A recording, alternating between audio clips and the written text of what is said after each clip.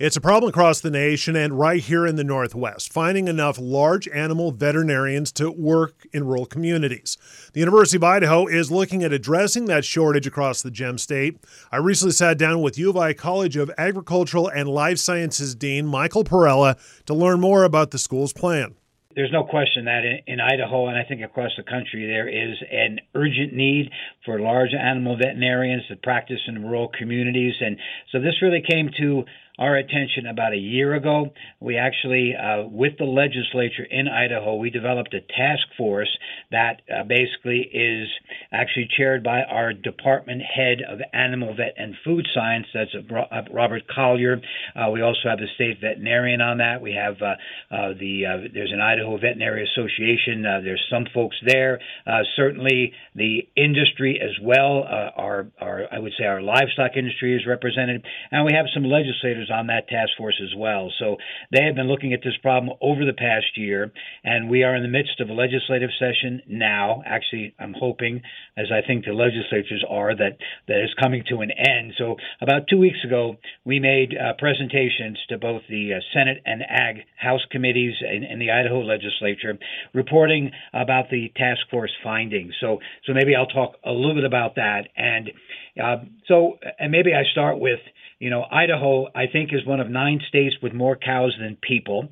So as you know, we have about maybe 1.8 million people in the state. And I think by all counts here, we have about 2,700,000 livestock, right? So the bulk of that would be certainly the cattle, and then obviously cattle also including dairy, and then obviously sheep, and then we have some hogs as well. So it is a critical industry. And when I think about the economy of Idaho, it's driven by agriculture. About 20% of our gross domestic product is based on ag products, including, the downstream effects of food processing, and certainly the cattle industry is a huge part of that with respect to meat processing. And, at the same time, that industry, when I think about livestock, it makes up about 66% of the total ag industry in the state.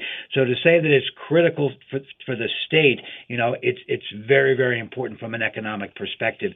And a lot of our production is in rural areas. So when you look at this state, we have actually 44 counties in the state, and you think about each of those counties, many of them being rural, and the need for veterinarians is critical. I believe the analysis done is that we currently have a shortage of about 40 large animal vets in rural communities. A lot of our current veterinarians that practice with large animals are getting older and getting near to retirement. And in many communities there is no large animal veterinarian. So again, it is a crisis. And when you think about the role of a veterinarian in animal production, it is critical. Certainly, there's a focus on animal health and animal welfare, and so we all care about that. So that's part of what they do. But in terms of moving animals around and in terms of certifying them and to be disease-free, providing vaccinations, that is a critical part of the animal industry. And without veterinarians to do that, basically that industry comes to a standstill. So in a sense, maybe that encapsulates what the current situation is, but it's not just in Idaho. It pretty much is across the United States. There was a recent report that looked at this situation nationally, and again, just reinforcing what I said, it is a national crisis.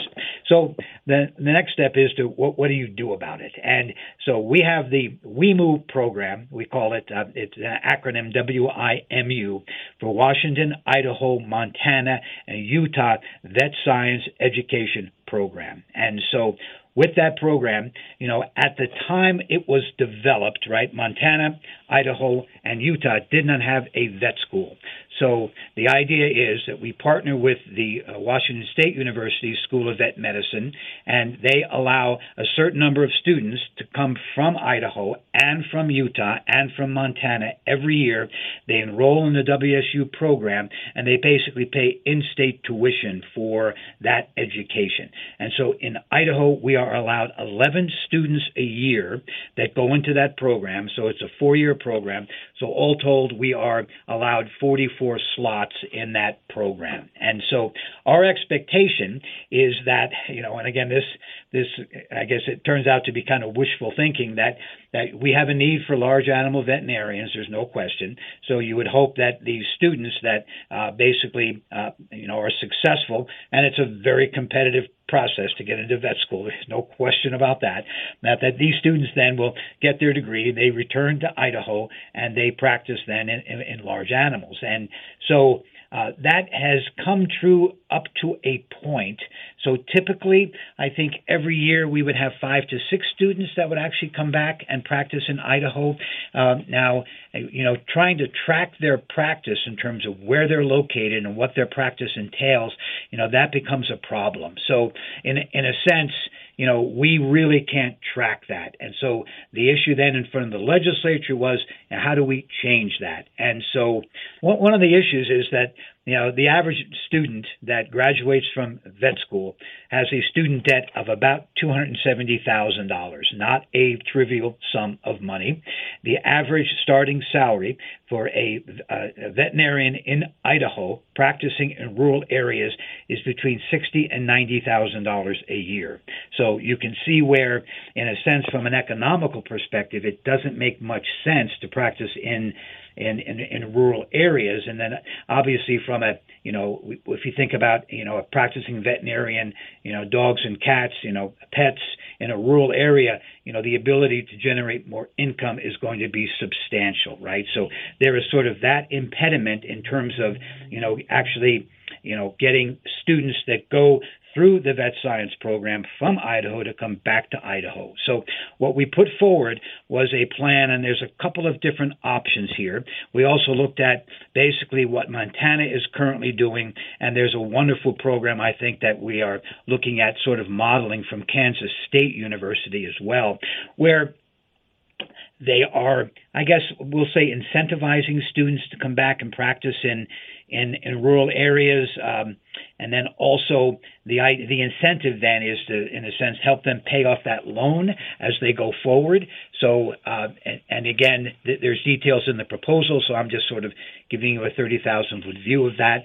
There's also the option here of the University of Idaho doing what we call like a 3+1, where the first year students would come and they would practice, or they would get educated on this campus, the University of Idaho campus, with a focus on large animals, and then the next 3 years, basically, they would be with WSU and their programming. So, again, a couple of different options here to try and incentivize, and also we'd like to increase the number of students from 11 to 20 as well. And obviously, we're talking to WSU about that, and they seem to be in agreement. The other piece of the puzzle here that's come into play is that in this intervening year or so, Utah State has created its own School of Veterinary Medicine. And so we also have the option of partnering with them. They're obviously very close to us, especially when you think of the location and a lot of our animal production in southeastern Idaho. Utah State is not that far away. Moscow is actually much further. So in that sense, doing some partnership with them is also an option. So all these things are on the table. We've made this recommendation to the legislature. There was pretty, sometimes you can do this in front of these committees, and it's a difficult legislative session. They're all busy, but especially when we made the presentation in front of the House Agricultural Committee, they actually got excited about this. They recognize it's a crisis, and I think we're going to see maybe some legislation that will be primed for this year, sort of for the next session, to try and address this issue. In a sense, we're trying to address a critical issue, and it looks like we're making progress, but we'll have to see how the legislature actually responds. Dean Parella, you were talking about working with Washington State University, also working with Utah State University down the road. Is there any interest, or is it even economically feasible for the University of Idaho to look at maybe branching out into their own veterinary school?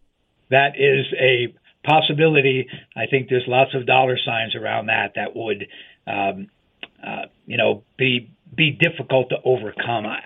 I'm not clear exactly what what Utah State did for their facility and in terms of the investment there and the ongoing expense, right?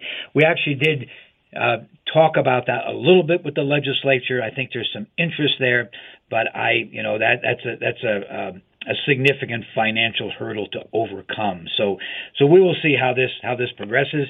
As I indicated, I think the animal industry in Idaho, the livestock industry, would be excited about that. But we'll again have to see how that plays out.